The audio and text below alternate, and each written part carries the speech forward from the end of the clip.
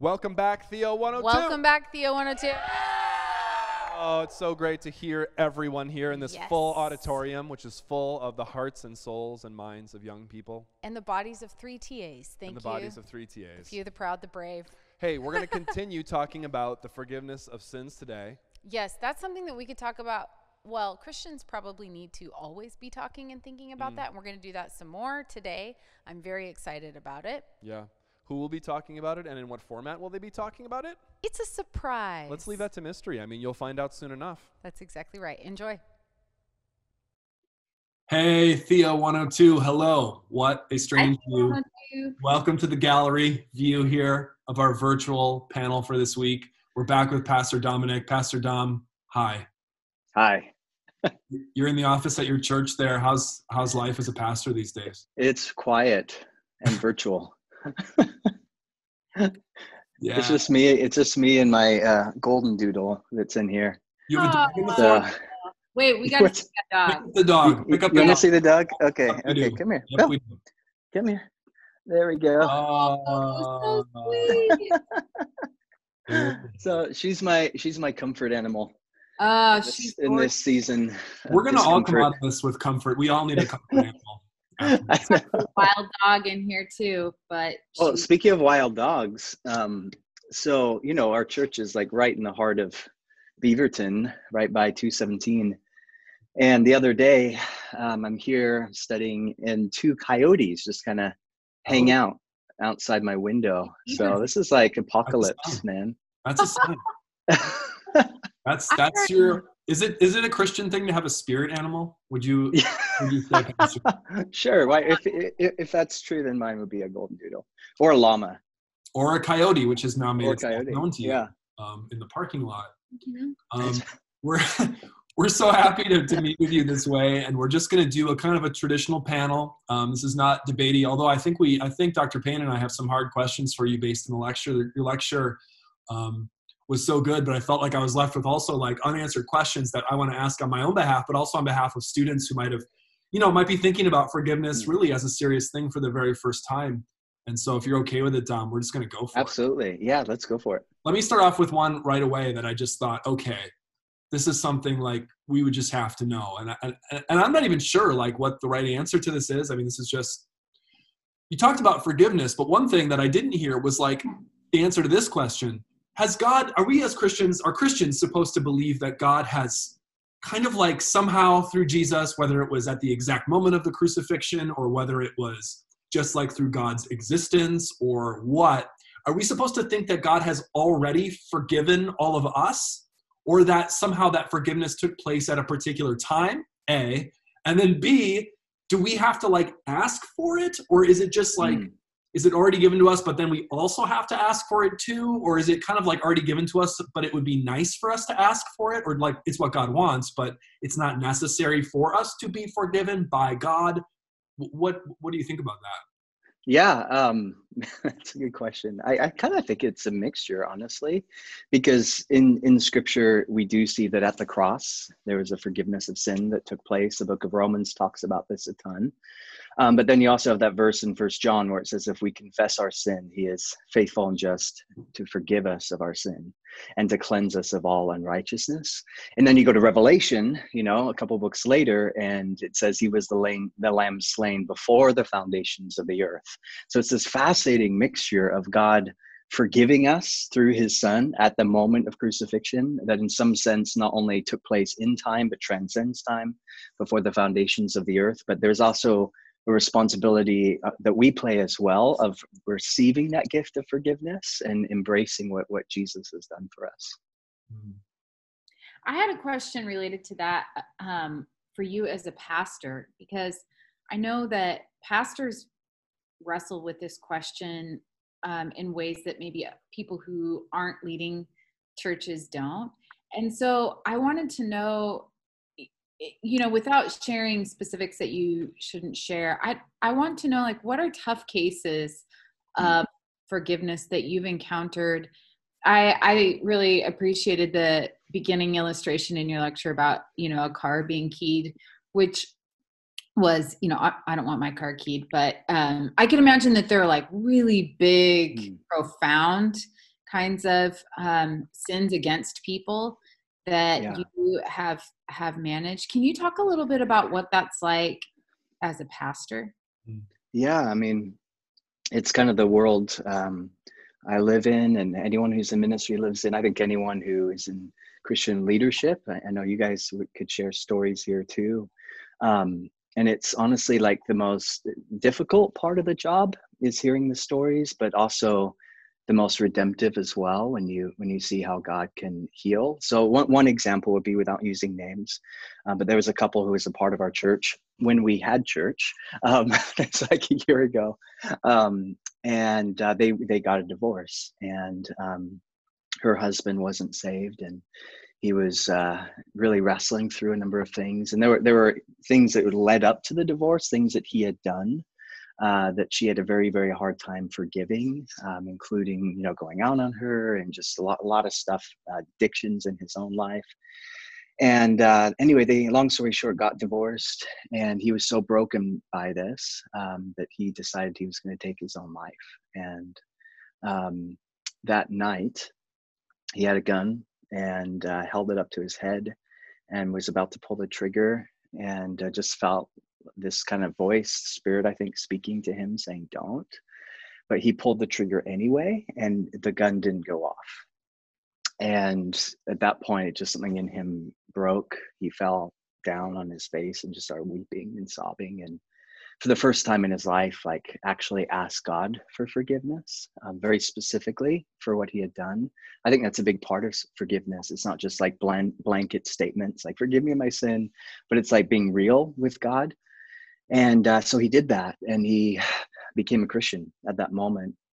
And he ended up telling his ex-wife about it, and they started talking. He asked her for forgiveness. She forgave him. They then started dating again and ended up getting remarried. And their first Sunday back at church after this was our baptism Sunday. So once a month we do baptisms, and they were the first ones there in the water, getting baptized together, newly remarried, and celebrating forgiveness. So that would be like one example of like a couple who really went through stuff and hurt, was deeply hurt by the actions of the other, especially what he had done. And yet, there's that verse, I think in Galatians, it says love covers a multitude of sin.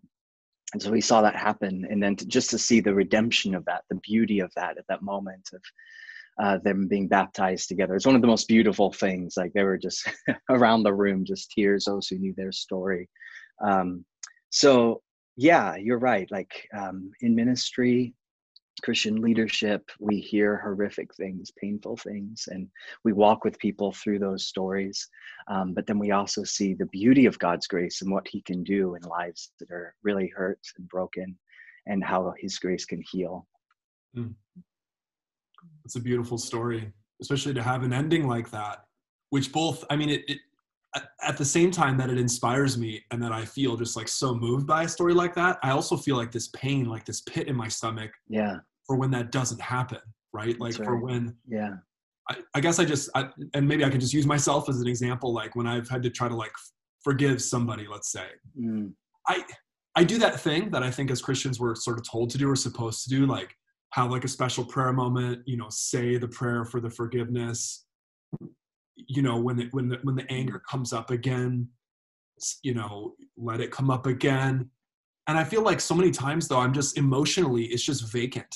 Like it's totally. Like, it just keeps coming back and back and back and back again. And it's like, I almost feel like I'm playing like some kind of game just in my own mind.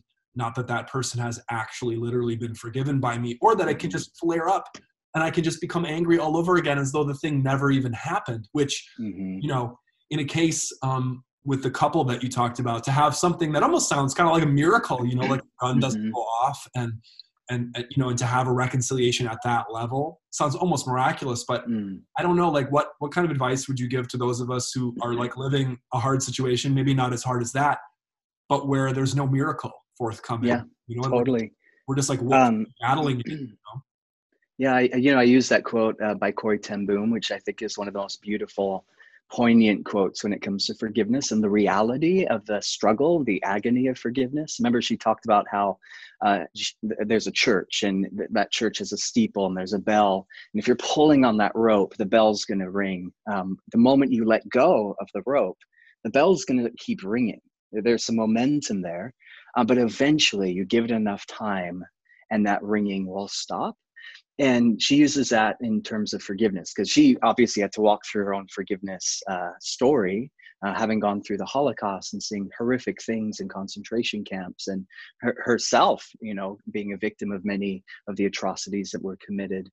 But she describes how when you forgive, the pain's still going to be there. It's not like, oh, I forgive you and everything's wonderful. Like that story, where that couple got together and they're baptized and there's tears. It was beautiful, but I guarantee you there's still tears. I guarantee there's still arguments. I guarantee there's still pain and there's still trauma and things that they're working through.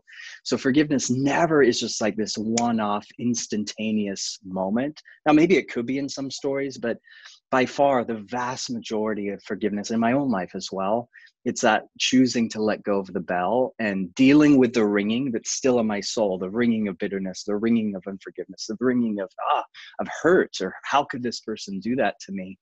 But in time, I do think there can be some healing that can happen. It's like gradually, imperceptibly, even that ringing of anger or grief or bitterness can begin to subside. Mm. I have one more question, a follow-up question about that, which is for the person who has been wronged. I think you did a great job of explaining the healing power of forgiveness in your own soul. And I know there's a lot of conversation in just the public square about the role of who says who needs to forgive. Mm. So I'm thinking of scenarios wherein there might be abuse, and in some Christian settings wherein people have put a lot of burden on the abused person to forgive. Can you talk a little bit from a pastoral perspective? Who explains who needs to forgive, and how does that? How can Christians protect the abused and also promote forgiveness? Oh my goodness, that's such an important question. So probably right now, my favorite book on forgiveness is this one called The Art of Forgiving by Lewis Smedes. And the subtitle is When You Need to Forgive and You Don't Know How. Highly recommended. It's a fairly easy read, but it goes into some of these things. When it comes to those issues, and like we see this happen constantly, and here at the church, we'll hear stories and walk with people through those times of abuse. I think when someone is experiencing abuse, the first priority is not forgiving the abuser. The first priority is getting to a safe space.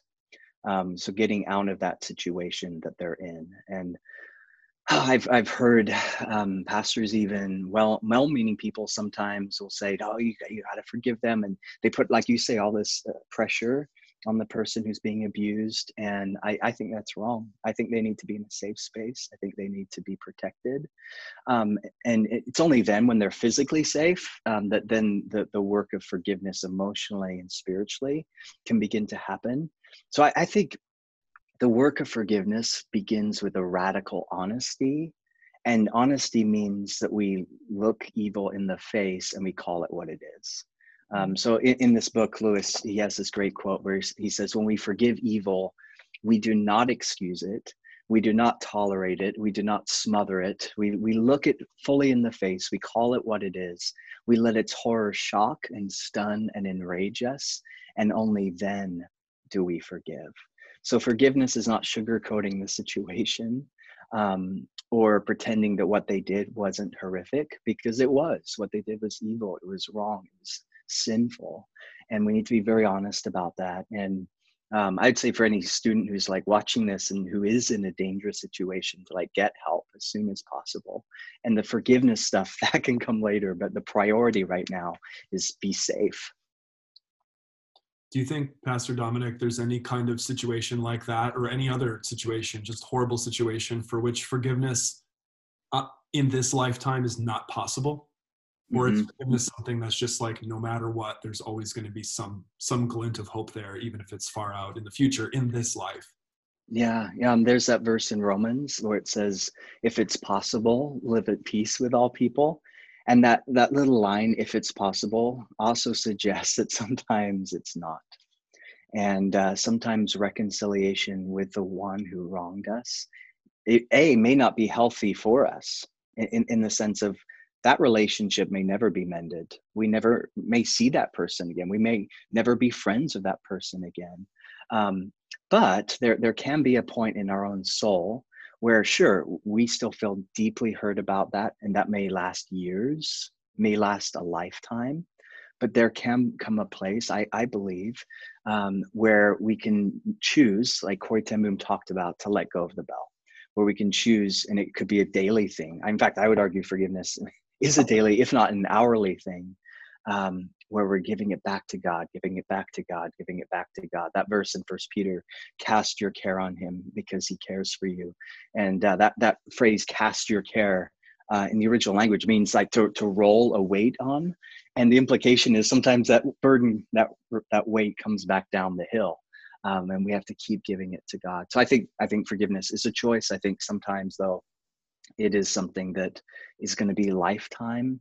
And we have to differentiate too between forgiveness and reconciliation. I think there's a big difference. So I think in many cases, reconciliation is not possible, nor is it ideal, because they're a bad person, they're a dangerous person, whatever. But in our heart, choosing to give it to God, choosing not to let it poison us, I think that's a different conversation. One thing I was thinking about when you were talking and when I was listening to your lecture is how we get to practice forgiveness in relationship with other human beings. And I'm thinking about our students. I was thinking about actually my own life. Getting married was one of those moments that I didn't realize it at the time, but it was going to be sanctifying, as the scriptures say, because I was going to, I've been married for almost 19 years now. And that's 19 years of, there's a lot of joy, but then there's also, you hurt each other. And I think anybody who's honest about a marriage would, say that. So I'm thinking about our students who may have been in a great roommate situation and are no longer there, but maybe they were in a terrible roommate situation and they're gone from that. Maybe they've moved back home. Maybe they're living somewhere else. And they're going to be experiencing a lot of chances to practice forgiveness.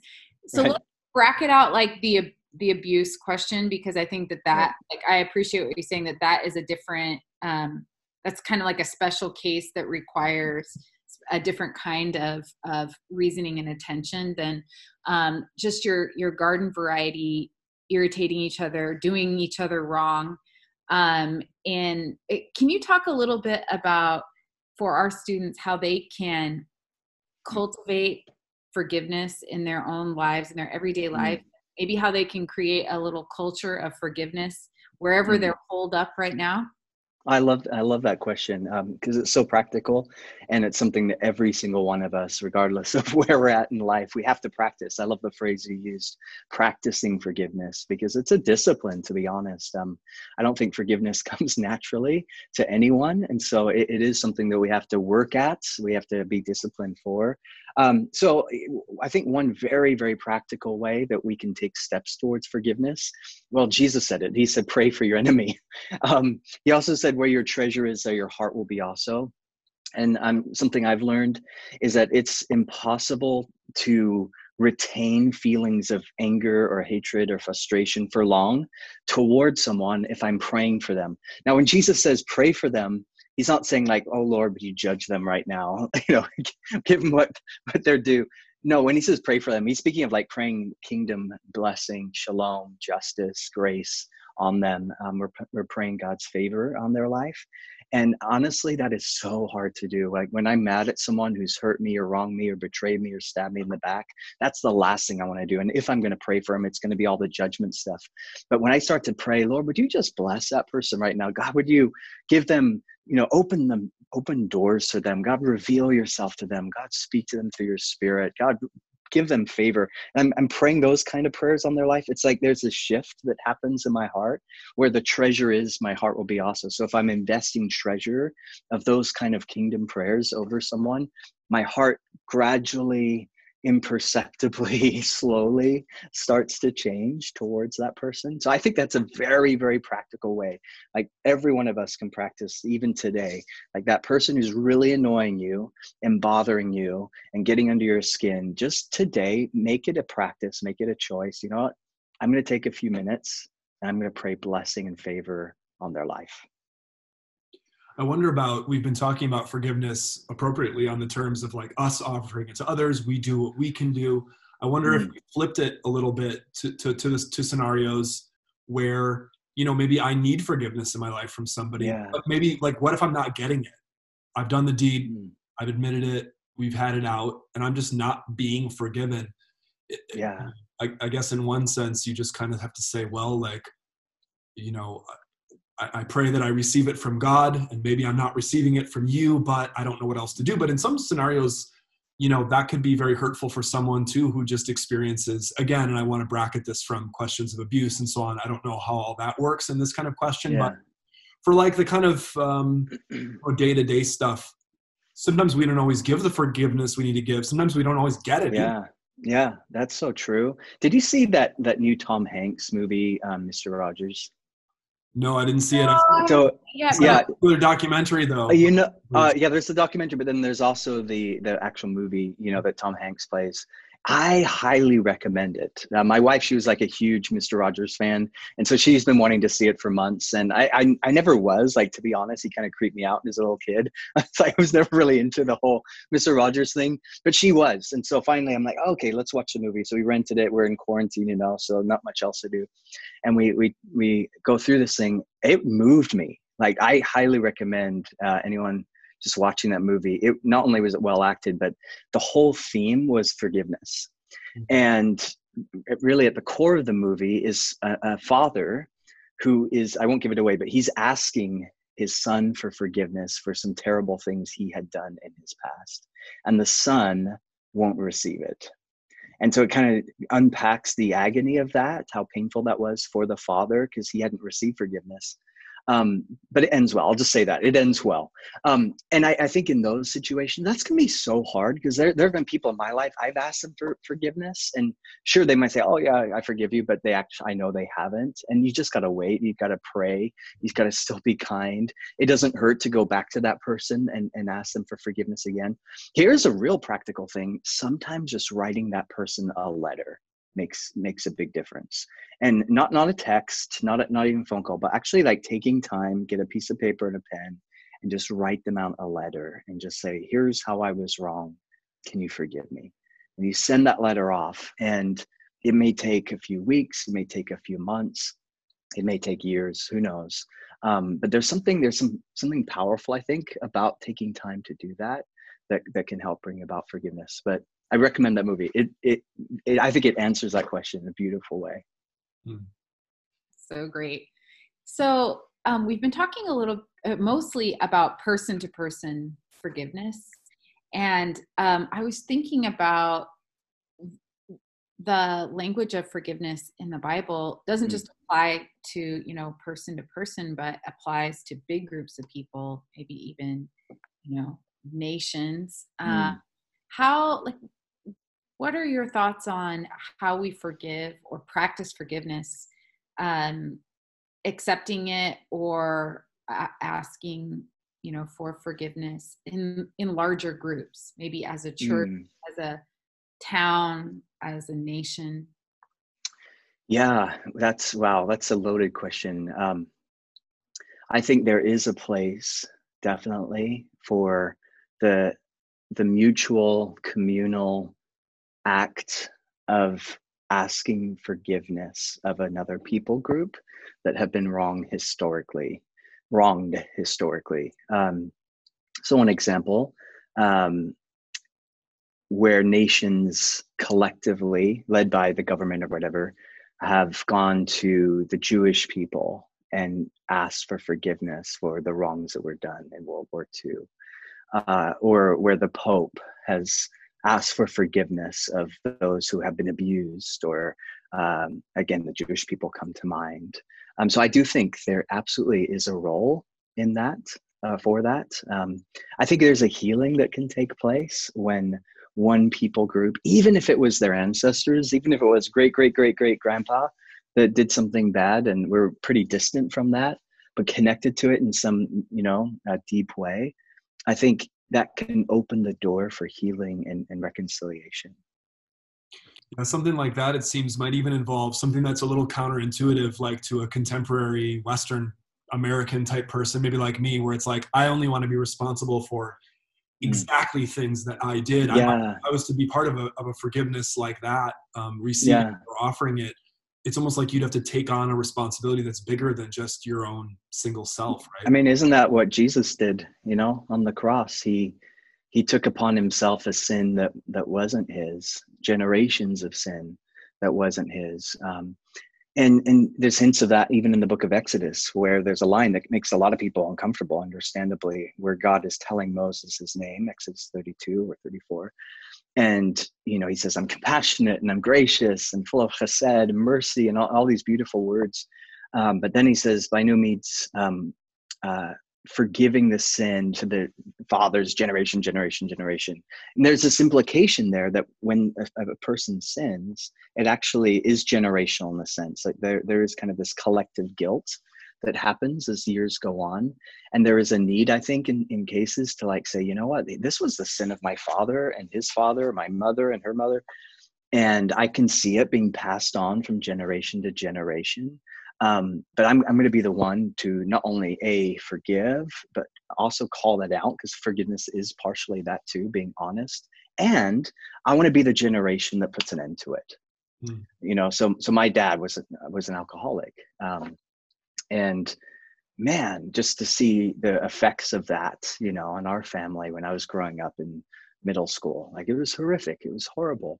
But by God's grace, it's like, okay, in this generation now, as I'm a dad now, we've put an end to that. We've called that out. And I think where sin loves to flourish is when it's passed on from generation to generation.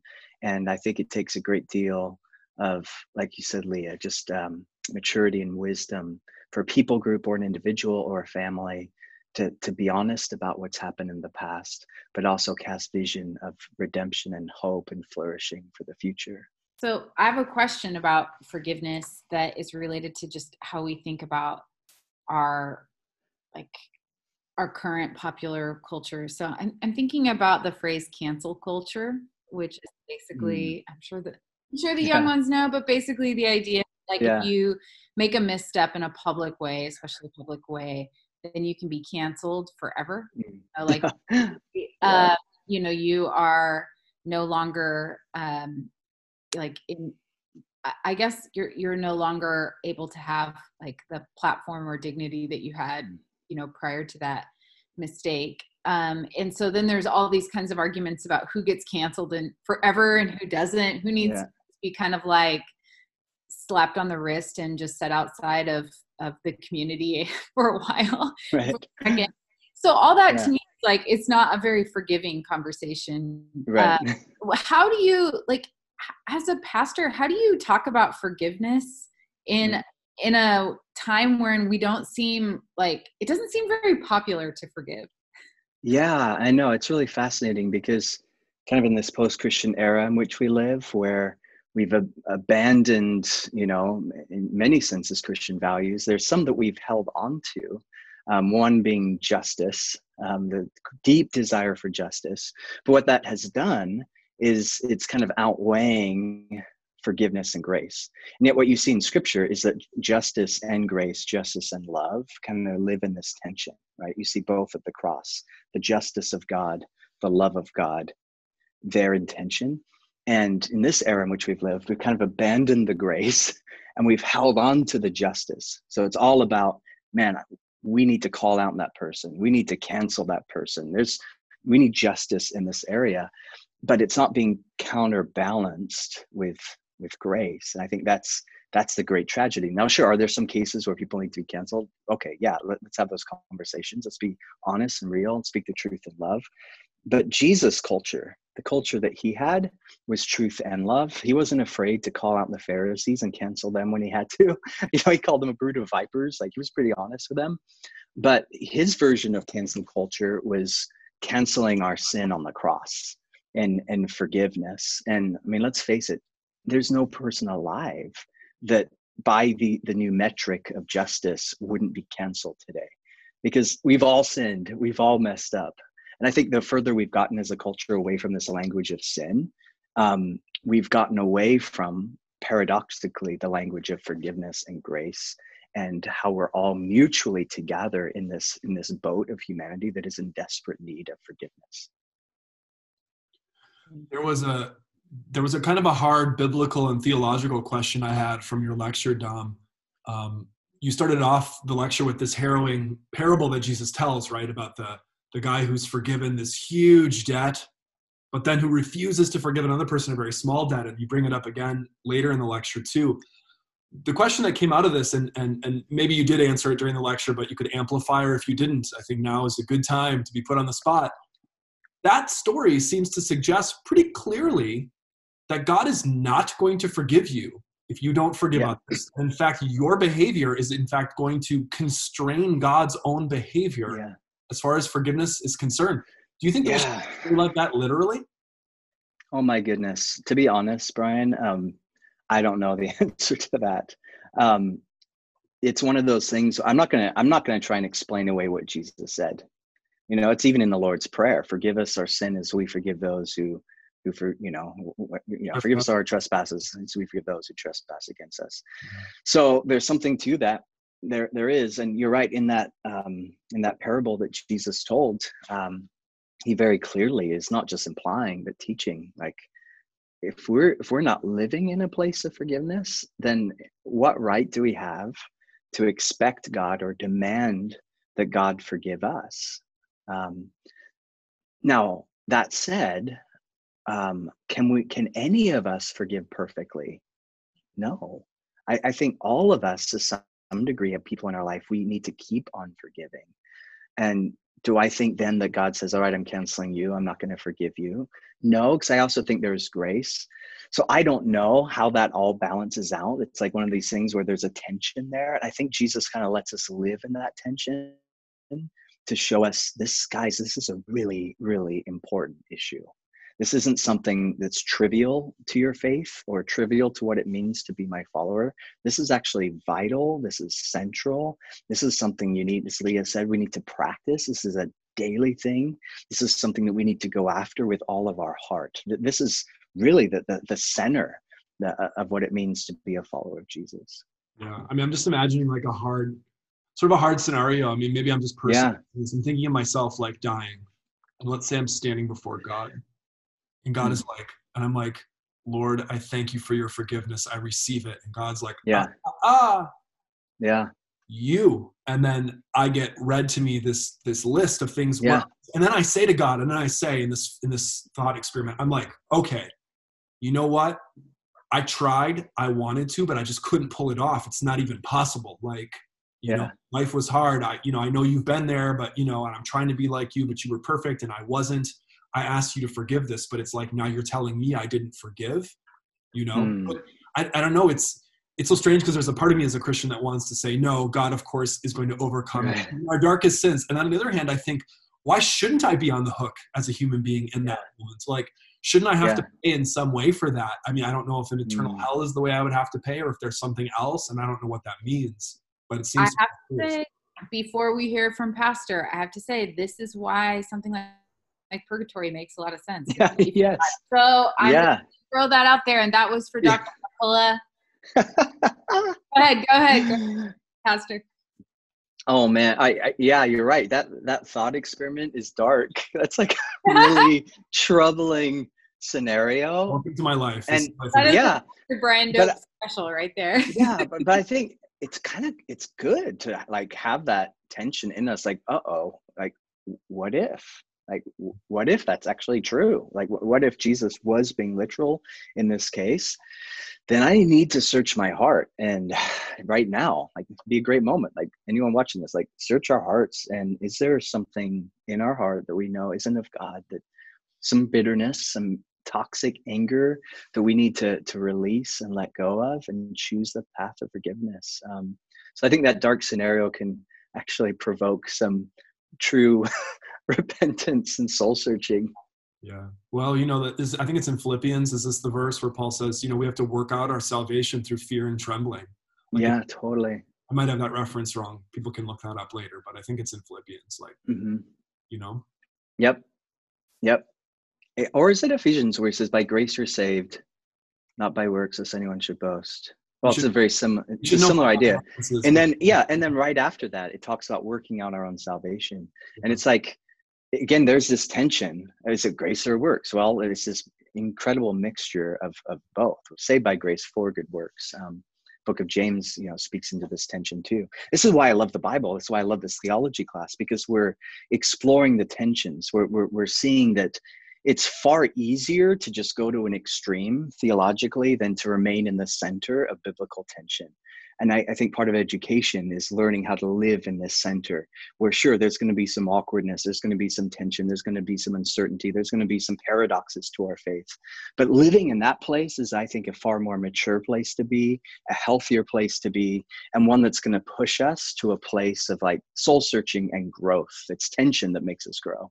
Wow. Well, Pastor Dominic, I think that you pretty much summed up our hopes for the class, and in that last little bit there, because we certainly hope that students are learning and growing through that tension. And so I think that that's a great place to wrap up for the week. We know that we could talk about forgiveness forever, our whole lives, and not get to the end of it, because it's one of those critical Christian doctrines and a critical question for any Christian in any age. So we hope that for the students, for you all students, that this is just the beginning of this conversation for you. And we hope wherever you are that you are safe and that you are relatively comfortable, and hopefully you're not having too many opportunities to have to practice forgiveness. Yeah. Although I think quarantine may give us many opportunities to forgive. It's going to be legendary. Yeah.